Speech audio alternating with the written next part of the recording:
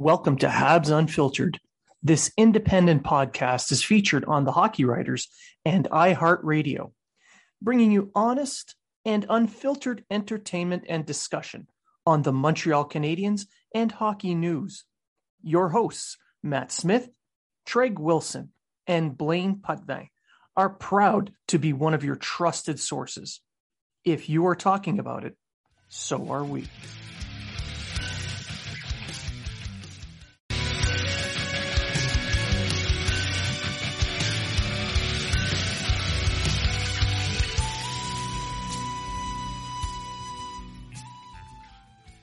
Welcome to Habs Unfiltered. This independent podcast is featured on the Hockey Writers and iHeartRadio, bringing you honest and unfiltered entertainment and discussion on the Montreal Canadiens and hockey news. Your hosts, Matt Smith, Treg Wilson, and Blaine Putvin, are proud to be one of your trusted sources. If you are talking about it, so are we.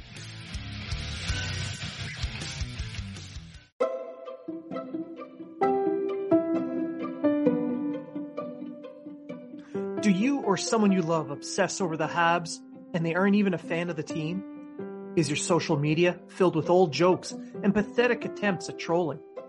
Then you have HOD, Habs Obsessive Disorder. From the makers of Bergie Arms comes 3-1. 3-1 is specially formulated to cause a temporary choking sensation, which will remind you that your team hasn't won a playoff series since the invention of HD television. Side effects may include a desire to shave your head and grow a goatee, a lack of fashion sense, an uncontrollable urge to say, but Tavares was hurt, pretending every head coach this century doesn't call your team soft, an uncontrollable urge to choke in the playoffs, and a realization that your ability to have an inferiority complex while simultaneously being obnoxious while never winning is why you're found undesirable. Ask your doctor if 3-1 is right for you.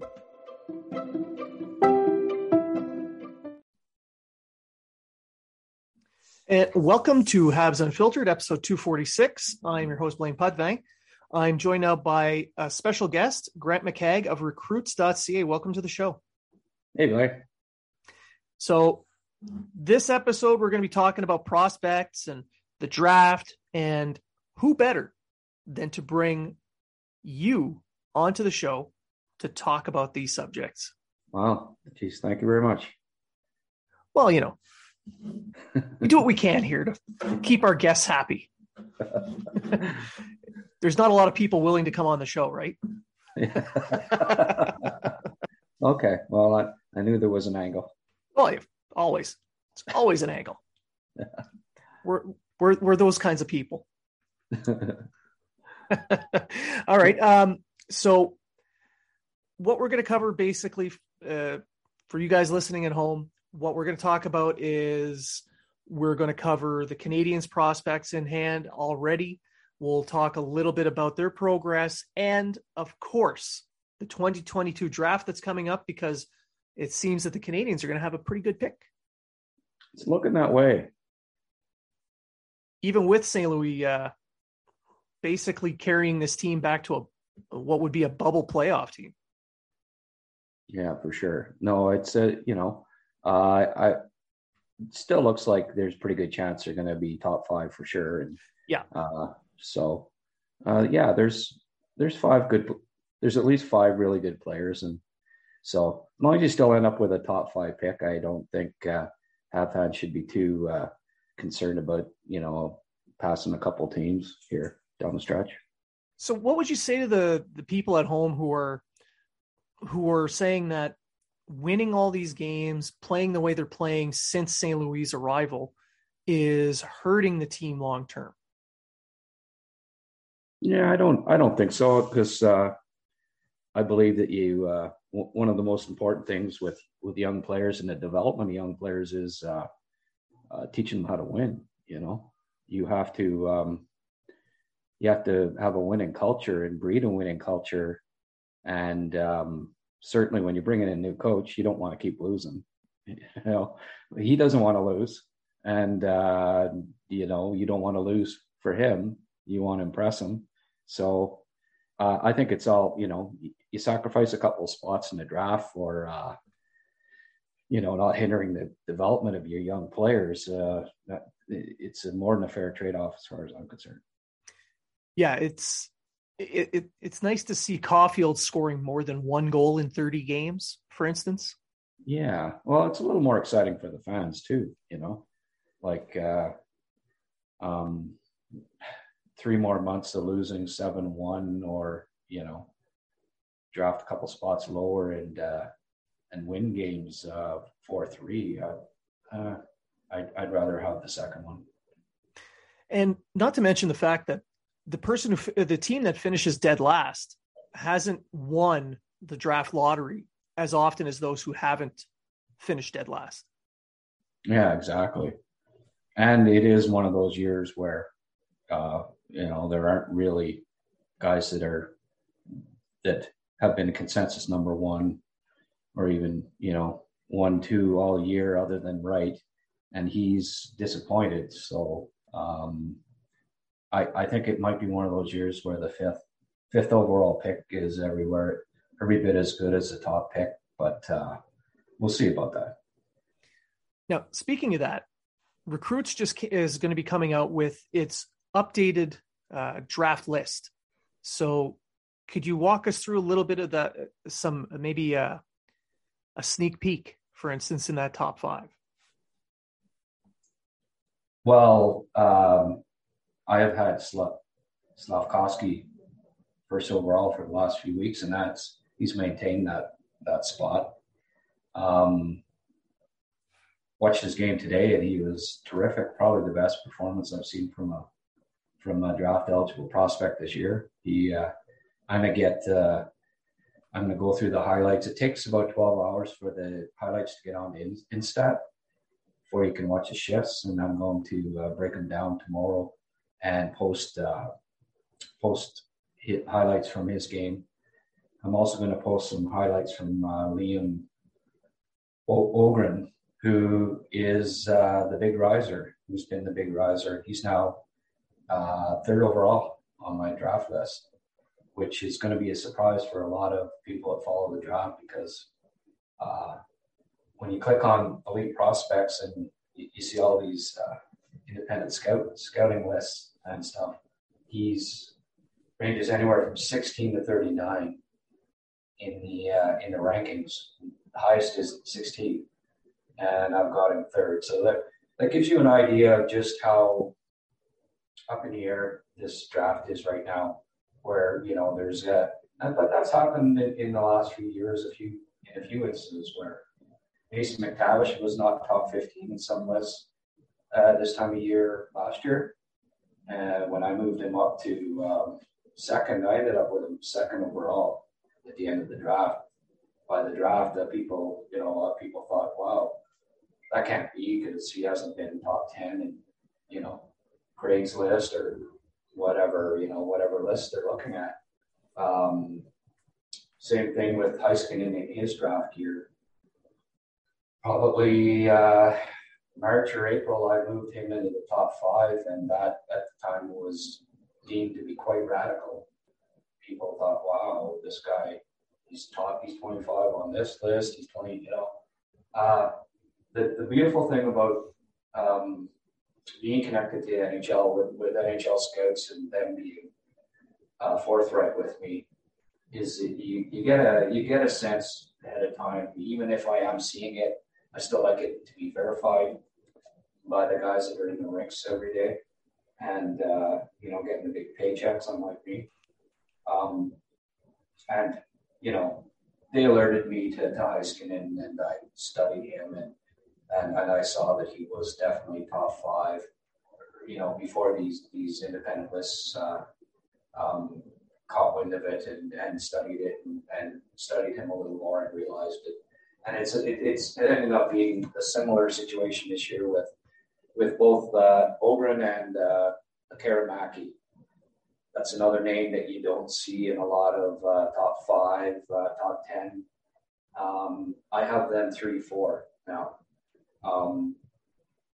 Spent a lot of time watching the North American kids, and there's just none of them justify being in the top 5 beyond Shane Wright.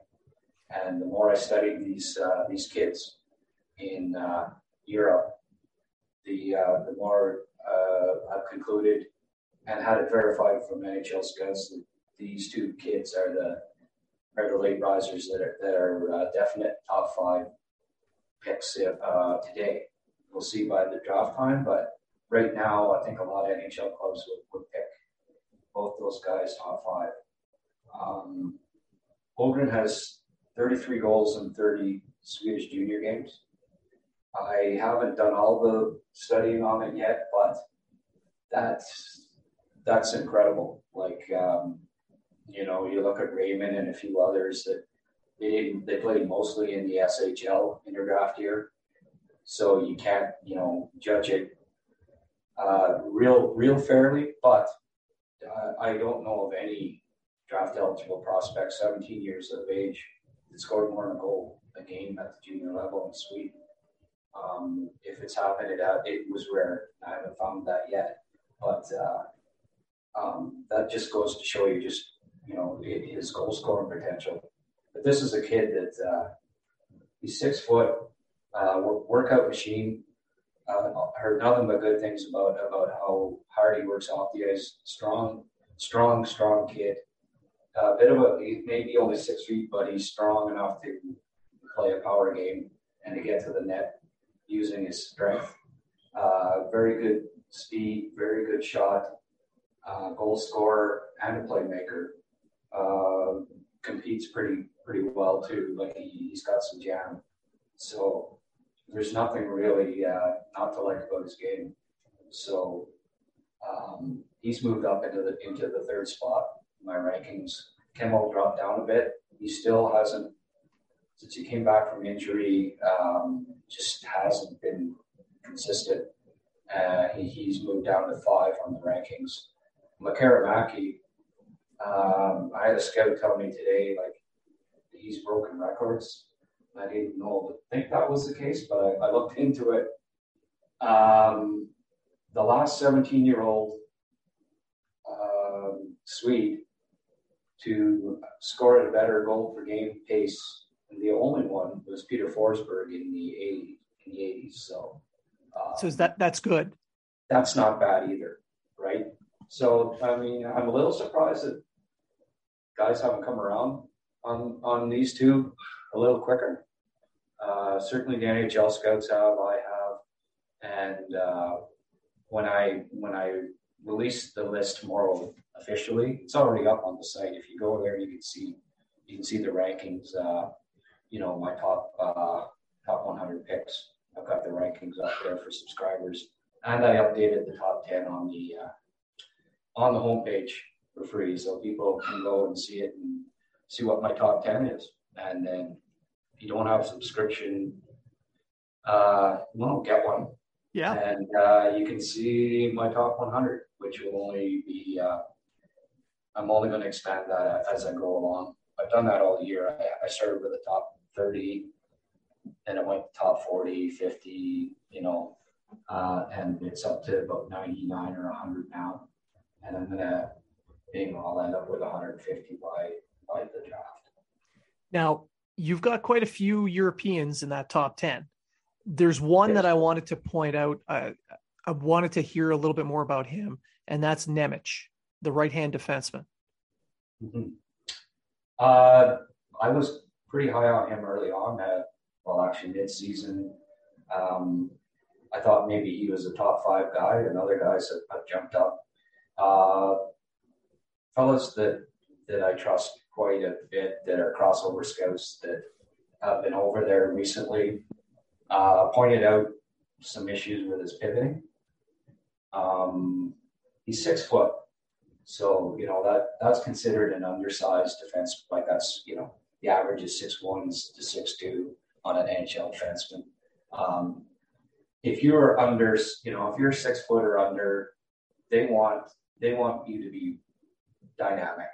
I don't know that he's that, but certainly he's a very good defenseman. I mean, he's played for his national team since he was 16. Mind you, that's Slovakia, and their depth isn't, great, so you have to take that into consideration too. But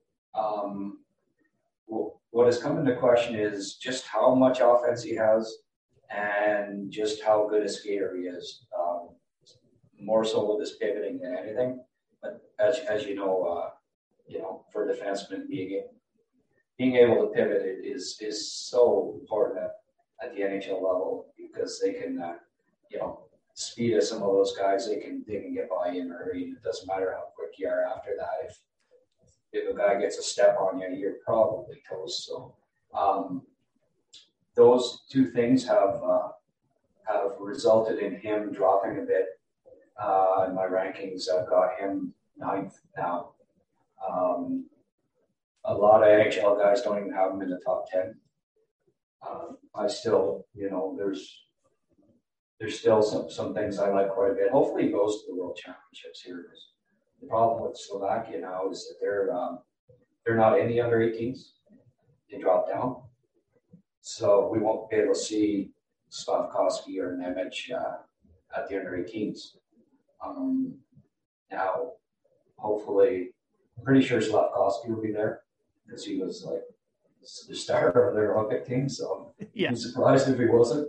And certainly he's got the size, But Nemec, I'm hoping, they had him at the Olympics too. He didn't play a lot, but hopefully he gets to go to the World Championships and play a fair bit. I've been watching him a bit in the playoffs here, and he's getting some points. He's a fine prospect, but for the Habs in the top 5, I might have to say that you pass on that. And you look at, is he going to be better than Mayu? Probably not. Is he going to be better than Barron? Maybe. Maybe not. So, do you take a top 5 pick on a guy that may be your third right defenseman? I don't know. I don't think so. I think first of all, Slavkovsky, I think is the ideal fit for Suzuki and Caulfield. That to me would be the perfect pick for the Canadians if they end up, first or second. And his size, what he can do along the boards. He can be he's Anderson with vision, passing skills, and more size. And a left shot. Yeah. And probably more, he's probably going to score more goals too, because Anderson, you never know where the puck's going, right? Love the kid, and all that, but he's not an accurate sniper, Now, looking at the Canadiens draft pick, their first pick this year, if it falls, say, 4th, if they lose out on the lottery and move back a spot, do you feel that Slavkovsky, sorry, having a hard time talking. Slav. We call him Slav. Do you feel he'd be available at 4? No, I don't feel that. I feel that now the NHL guys are, they agree with me that he's top 2, Pick your poison. You want Wright or do you want Slavkovsky? I think that's at this point anyway. And certainly after today's game, I don't know how you couldn't pick him 2 if Wright goes 1. And personally, I'd pick him 1. Wright's just bothered me. I've seen too many. I've watched 40 of his games, probably. 35 of them, he's dogged it. Hasn't battled hard. Doesn't back check hard. Doesn't try to win battles. Gets knocked down a lot. He can pile up points, and sees the ice well, and skates well, and all that stuff. But he's going to have to. He's going to have a big wake up when he hits the NHL. At this point, I'm just. I need to see it in the playoffs. I need to see him compete in the playoffs and help Kingston win some tough road games. I haven't seen that this year. He shows up in Hamilton with Jacky and McTavish out there against him, and he's invisible. That's not a, that's not a first overall pick in my mind. That if you can't do it, at the junior level, are you going to do it against the best players in the world? Maybe, but I'm a little concerned that he's maybe one of those guys that's not really. It's going to take him a few years to help you win playoff games, because he's going to have to learn to compete a lot harder. So that's a question mark for me. It reminds me a bit of what I saw from Roland Patrick in his draft year. Okay. He was so good, and everyone's consensus number one. The 6'1" center that had 100 points when he was 16, the golden boy. Didn't have a particularly good draft year. Didn't compete hard. It was lazy. He skates back like Desharnais used to. Did you remember Desharnais on the back check? He's still trying to back check to this day. Yes. And I see a lot of shifts. I'm going to put a piece together at some point down the stretch here, just with the right back check, okay? And I mean, it's slow motion. He goes like that, eh? And it's like that's my back check. Yeah. It's the beer league. It's called the beer league back check. And, now, based on that, do you feel like he's going to be a slider? Maybe down to 3, 4? Well, it depends on these other guys, Karamaki comes back. He's got mono right now. So we got to hope that he gets back for some of the playoffs and definitely for the U18s, But I mean, if a couple of guys light it up at the U18s, Stavkovsky goes to the World Championships and does what he did in the Olympics, he's definitely going number one. But, there's no other guy that I think is in the top 5 that's a centerman. Some will argue Cooley, and I think he's outside of the top 5. The last centerman that was 5'10", taken in the top 5, 5'10" or shorter, might have to go back to Marcel Dion. Like it's a rare, Marco Rossi was a better junior in his draft year than Cooley, and he went 9th. Way more competitive, way more consistent, way better defensively, stronger, kind of same height. So, you see these independent lists with Cooley in the top 2, and I can't see it. But he's the only other guy I think that would be in the discussion. So there are some teams that like him.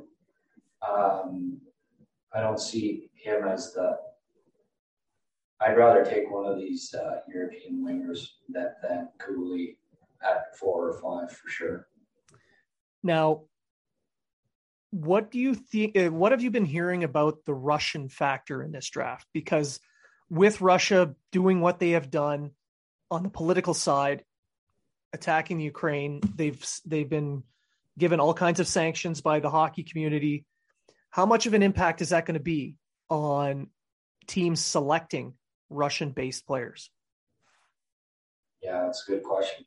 I've asked that, and I'll give you the same answer as NHL scouts. It's like, I don't know. I really don't. I think it's going to hurt them.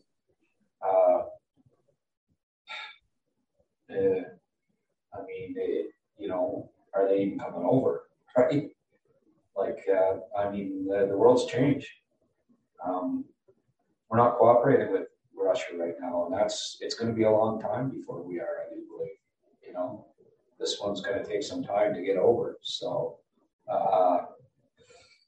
it's a good question. They may buckle down on things. Well, you're not getting our players because there's already the tit for tat on sanctions and exports and imports that's going on and all that. So is it gonna the import and export of hockey players going to be next on the list? Like it could be.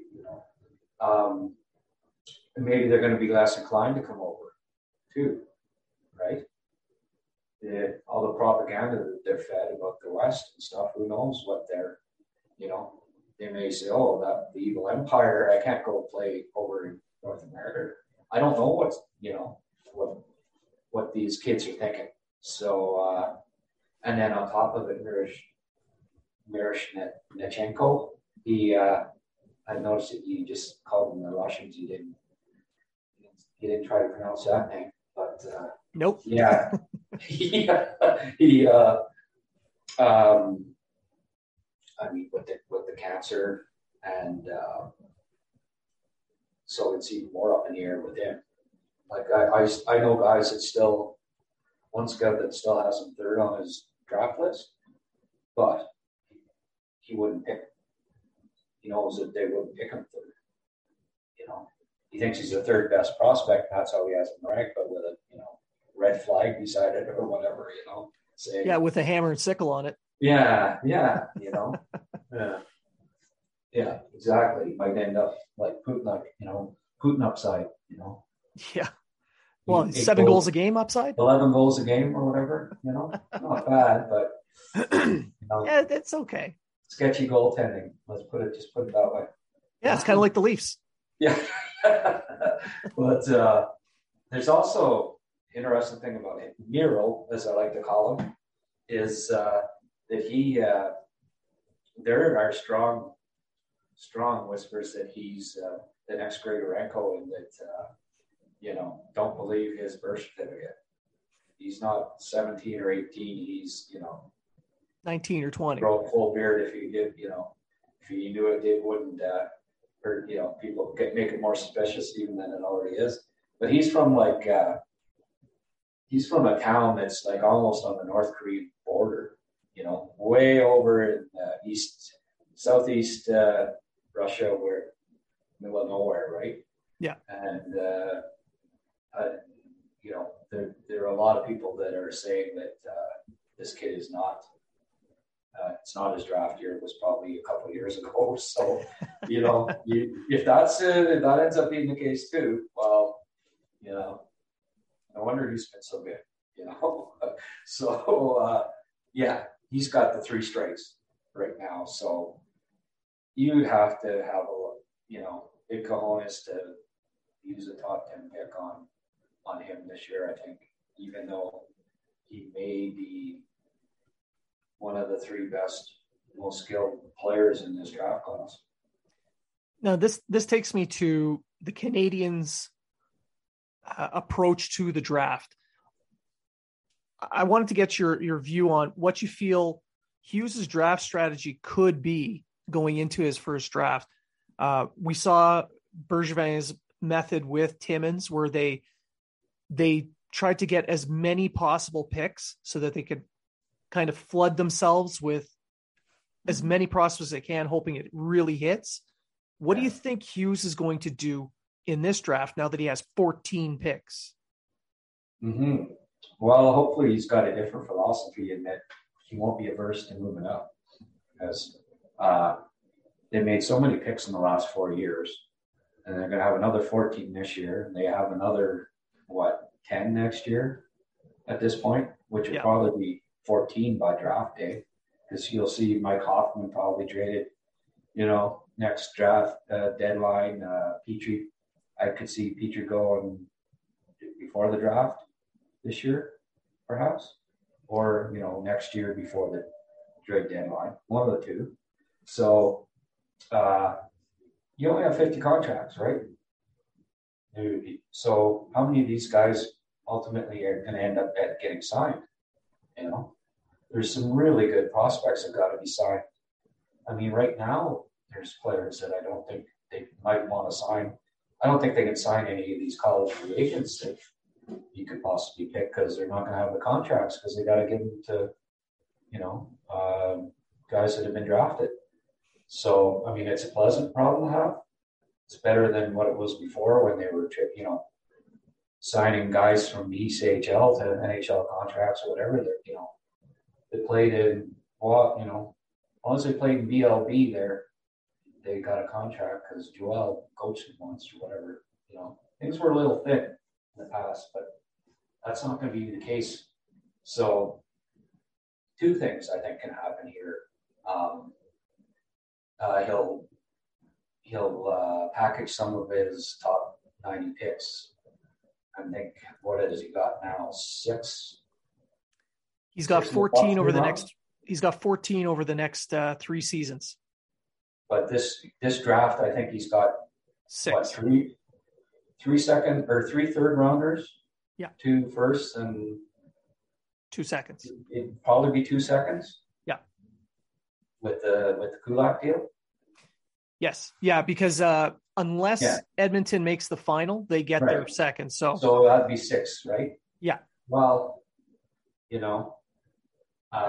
package the even if they want to trade up in the first, let's say their second pick is at 25, and there's somebody at on the board at 20 that they've got ranked top 12 or something like that. Say, maybe it's the right defenseman or something. Let's trade one of our seconds and a third to move up from 25 to 20, that's a little steep, but at least they have it though. They have that capital, and if it's really someone they believe in, and they're 26 and they want to move to 20, you throw in the second rounder, you still got 4, more picks in the top 30, or in the top 3 rounds. So I think that's a possibility, or move up to have a third pick in the first round. That's also a possibility. They've got good capital, let's say it's the 30th pick and they say, wow, there's Jack Hughes. I want my son. Here's our 2 second round, the 36th and the 50th pick to move up to 30 to get, Jack Hughes. I mean, I doubt very much that he's gonna pick his own son, because just puts so much pressure on both, Yeah. If he fails, it's just you won't hear the end of it, right? Especially in Montreal, especially if they get it to pass over, what. Directly. I can't see any pressure being put onto anyone in Montreal. Yeah. But imagine if there was let's say Gaucher was still on the board. Yeah. They're expecting him to go 20th because he's on, Craig Button's list. He's at 20 or something, and it's the 29th pick, and he moves up, and he doesn't take Gaucher, and he takes his son, and it doesn't turn out. No, you never hear the end of it. Last year, Philadelphia, they really liked Ridley Gregg. Might have even taken him if Mark Gregg wasn't their chief scout out west. His dad. Yeah. He just, no, we can't do it. You just can't. It's unfair to the kid. Just the thought that it would look like some form of nepotism. Well, of course, so I doubt that he would do that. I hope he doesn't do it, even though I don't. Jack Hughes is an okay player and all that stuff. But then the other thing that I think that he might do is trade some. This is something Bergevin used to do, is just trade a pick for a pick next year. Kind of punt that one down the road. Yeah. You're going to pick 50th. Bergevin did that a couple of times too. Did it with a Tampa pick last year or whatever, right? Next year's stronger draft year, so gives you an extra year to sign people. Get the you only got those 50 contracts, right? Gives you an extra year to look at guys. So I wouldn't be surprised if he doesn't trade to move up, that he does something like that, where he'll swap a couple of picks this year for later year, maybe even 2 years down the road. Now, there's been a lot of talk that next year's draft is stronger than this year's. So what is the expectation of the prospects at the second half of the first round? Are they are they looked at as number 4 or 5 D-man and third line players? Yeah. Yeah. Uh, I mean, in a lot of drafts that get guys that are 4 or 5 D-man late in the first round, or good third line centers or whatever the case may be. But that's certainly the case this year. It's not a real deep defense group. I think 6 to 8 defensemen go in the first round maybe. I don't see more than 8 going this year. So that's not, some years it's 10, 12 or more. Don't think that that's going to happen this year. So you're getting a defenseman at the end of the first. You're looking at a 4 or 5 likely, which is still, 15 to 18 minute a game defenseman is pretty valuable commodity. Now, we can move over to the Canadiens prospect pool. You've mentioned a few times the NCAA players, the number of contracts. I think the Canadiens have 3 left now after signing Harris. That brings up the thought of maybe someone like Stapley, who's playing for Denver and is compared favorably to Evans. What are the odds that he gets signed? I hope so. Talked to an NHL scout who's a couple of months back, and he says, I'd sign it. Another NHL team will do it for sure. You don't pass on a kid with that much skill if you have a chance to sign him. He's in your system. Yeah, I would definitely sign the kid. There's a need for a second line center, and he might have that potential. I mean, a lot would have to go right, but so I mean, 7th round draft pick wasn't a huge amount of capital spent there. So yeah, I would hope that they're going to sign him. I think because there's so few contracts, maybe they don't sign Struble right now. I thought maybe they do a double signing with Harris and Struble, and seeing that didn't happen, I guess maybe they're not going to sign Struble at this time. Certainly he's ready physically. Could be his injury history causing him to kind of slide a little bit on his progression, cause that? Yeah, maybe. He hasn't played a heck of a lot. He's still learning. Like, he's played 73 games or something like that in college,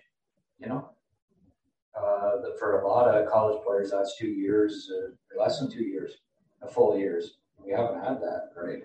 With COVID and with his injuries and everything the last 2 years. But the thing then too is you wait another year, then he's got the option of not sign with you if, when the time comes. So you often want to, especially guys picked up the top 2 rounds, you often want to get them. You want to sign them by the end of the junior year, unless you don't plan on signing them. So maybe they don't plan on signing them. Or say, well, let's give him 1 more year. We're on the bubble of signing this kid. We don't have many contracts, so we've got a lot of left defensemen. Jack-Eye maybe he's a better version of him, maybe a more consistent version. So, maybe they're looking at it that way where, okay, we've got other, Fairbrother we're happy with. Jack-Eye brings the same dimensions, but he's bigger, more consistent. So perhaps he doesn't get signed. But that's a good thing if he doesn't. It just means that other players, other drafted players, other signed players develop more. There's a lot of depth there now. So there's going to be good. Olsen's another one. I don't see him getting signed, Yeah, I was going to ask you about him because he's been having a lot of injury issues as well. Yeah. And he just never learned to play hard, All the skill in the world, looks great in practice, Trevor interviewed he always does this, he interviews other players on teams and ask them who's the most skilled guy on your team and stuff. They play on under 18 teams and stuff, and they all said Olsen at the time. 6'2", could skate, all that stuff, stick handle, but he just never learned to play hard. Not yet, anyway. I mean, there's still time for him to figure it out, become a good professional player in Sweden. But I don't know that. I don't think he's going to get signed. And in part though, it's because there's other. There's prospects that are better than him in the system now that were drafted later, and that's not a bad thing. Yeah. Now, Hughes and Gorton have both gone on to say that they want a team that plays fast, thinks the game fast, and provide a certain level of skill. So that kind of, it could push a few of these prospects out, but one that I think really jumps up the charts based on that and the way he's played is Jonathan Drouin out of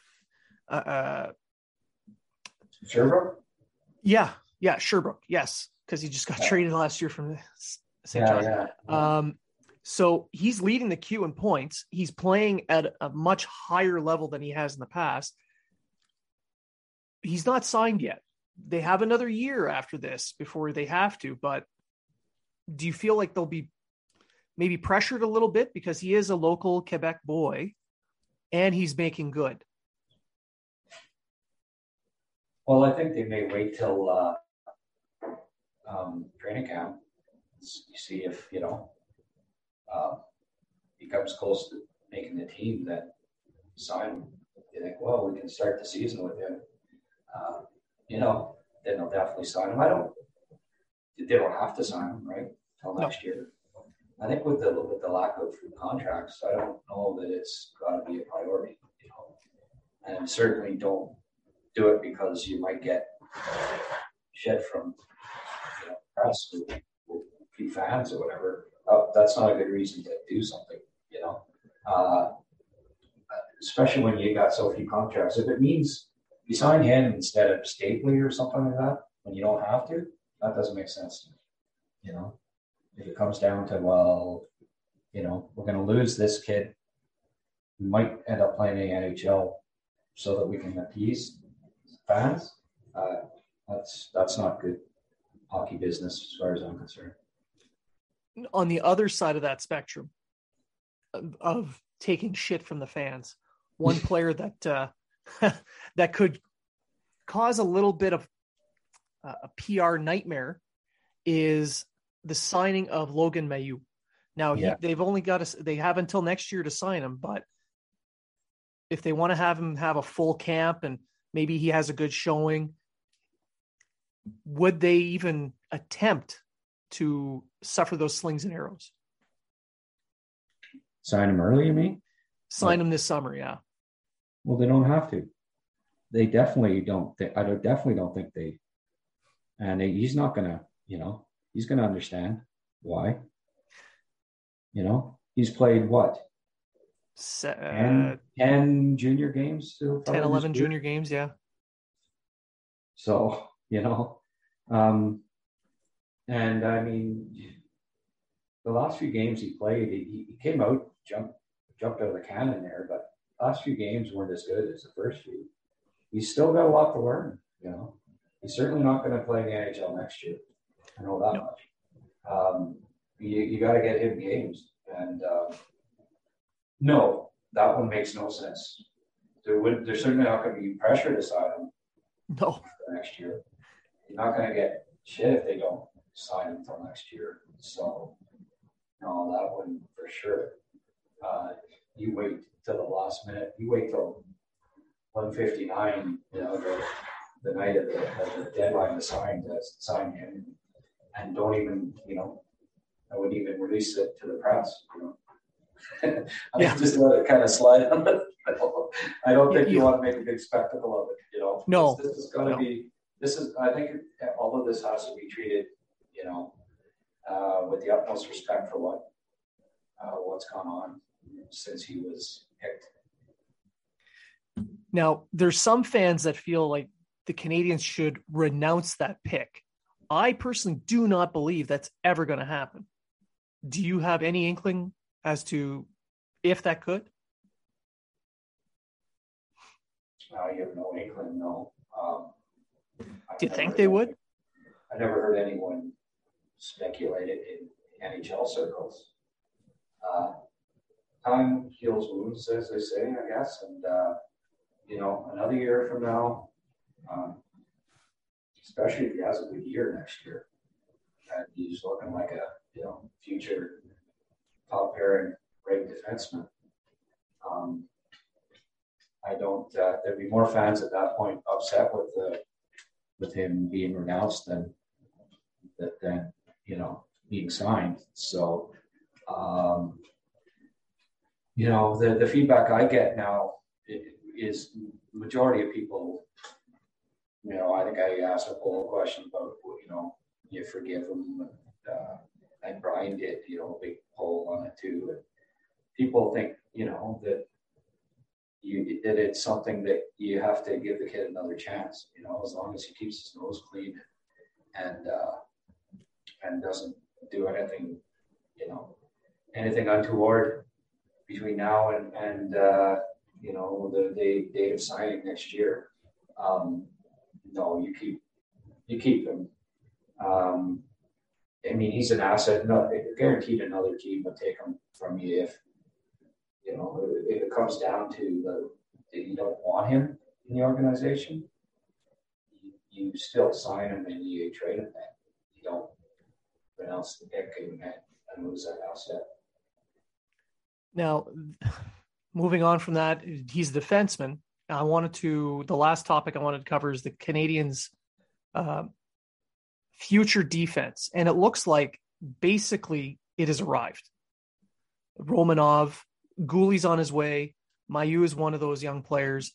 Barron has now arrived thanks to a trade. Harris is just signed. So there's a glut of young defensemen. Do you feel that this is the turning point into modernizing the defense, as Hughes has mentioned he wants? Not going to be 6 Bergevin's on the blue line? Is that no longer 6 Bergevins? Yeah. Yeah, I think so. And I thought that all along, projected it as this 22-23 is the year where, you see the changeover where it's pronounced, I know Brian's been bringing up the fact he thinks, the defense will be too young next year. And I did a little digging because I recall the last time the Habs won the Cup that they had a pretty young defense. I think the oldest one on the defense that year was 27. Well, Ramage was the oldest guy, but he got injured and he wasn't regular in the playoffs. But yeah, the top 6 or 7 scorers on defense, the oldest guy was Daniel at 27. And the next oldest was Wolby at 24. Yeah. Everyone else was 23 and 22. So, Goulie's doesn't matter what his age is. He's going to help the defense. He's better than Kulak at 27. He'll be better next year than Kulak. He'll bring more dimension. I like Edmondson. I love that he'll be around and he'll be there to mentor these guys. Romanov, I think he'll reach another level offensively. We're always seeing in the second half here where it seems like he's gaining offensive confidence by the week. And I think he'll be a 30-plus point guy by next year. Barron looked pretty good. Not bad. Certainly, he's got the skating ability to play at the NHL level. So I think he'll probably slide in next year. And we'll see how Harris looks here. It's funny, I biggest advocate opponent for him getting signed, and I missed it. When did he sign? Saturday. Was Saturday? Okay. I was busy with a lot of stuff on Saturday, and I never actually did see a tweet that the announcement.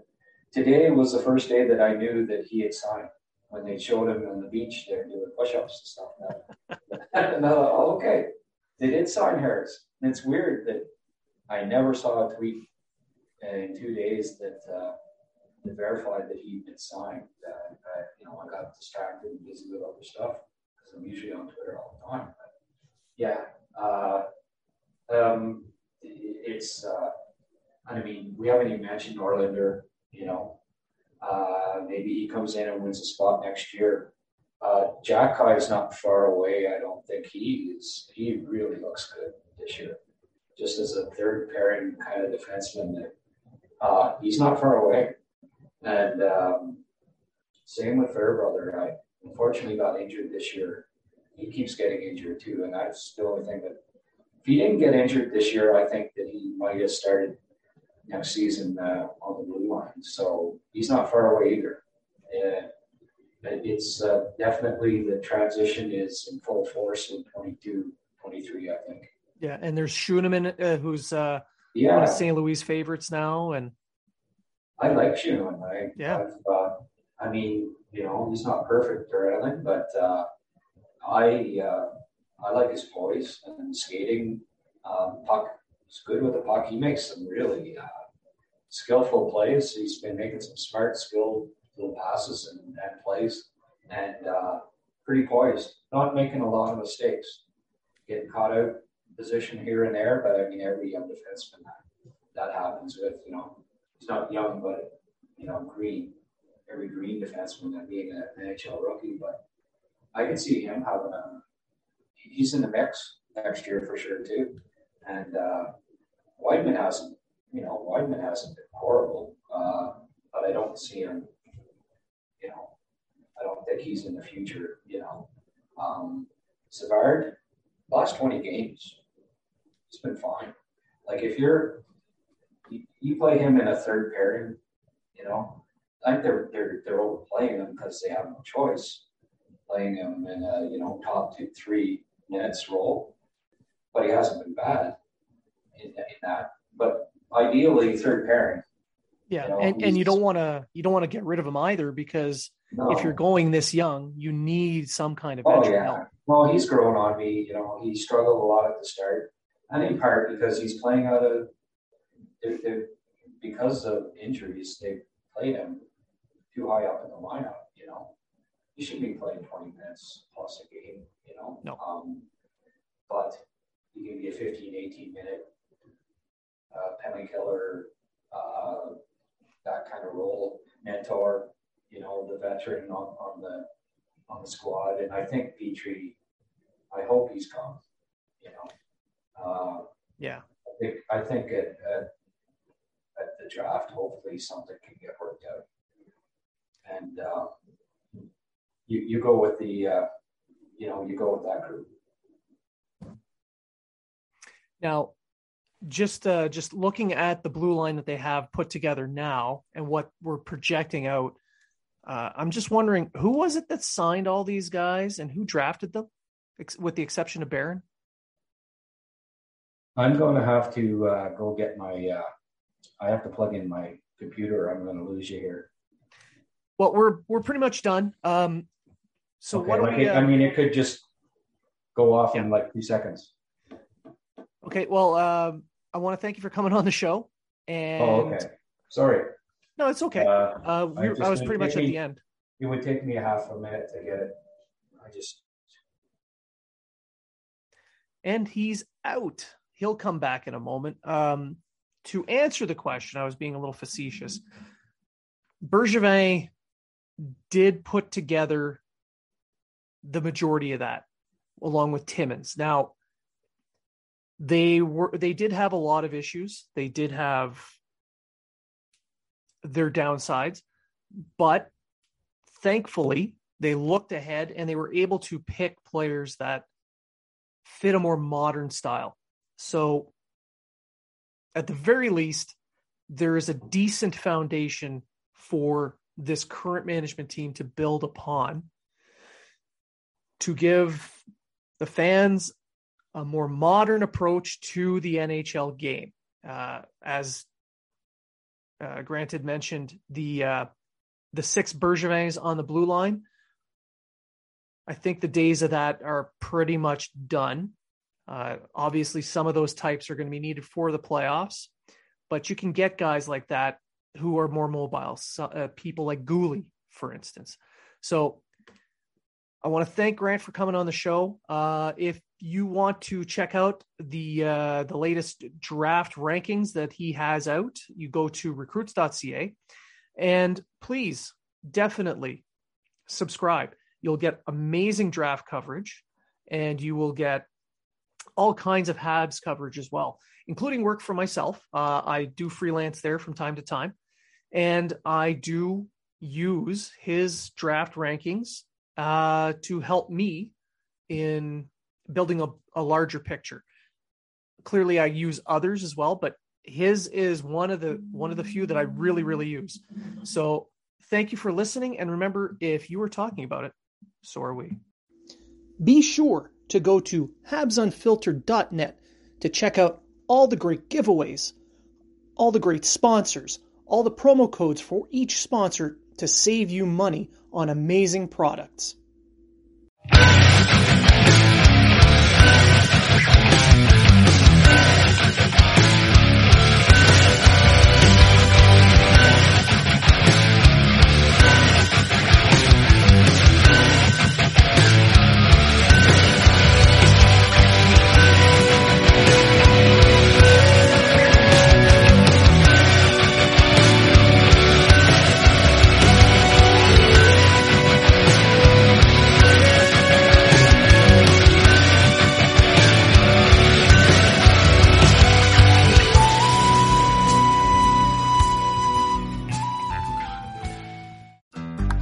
Looking to make the most out of this life and optimize your personal wellness? Then check out the Natural Man Podcast. Join me, host Mike C., as we explore all areas of human wellness, physical, mental, and emotional. Learn strategies to optimize your own well-being and be in the driver's seat of your own health. Remember, your doctor works for you. Learn biohacks, neurohacks, ways to improve sleep, and ways to optimize your body and your mind. Check us out on Apple, Spotify, the Fountain app, and at naturalmanpodcast.com.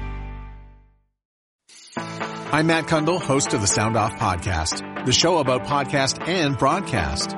Since 2016, we've been speaking with amazing people who have populated your ears for decades. Legendary broadcasters, research wizards, talent experts, podcasters, voice talent. Almost 400 stories, all for free. Subscribe or follow the Sound Off Podcast on Apple Podcasts, Spotify, Amazon Music, or at soundoffpodcast.com.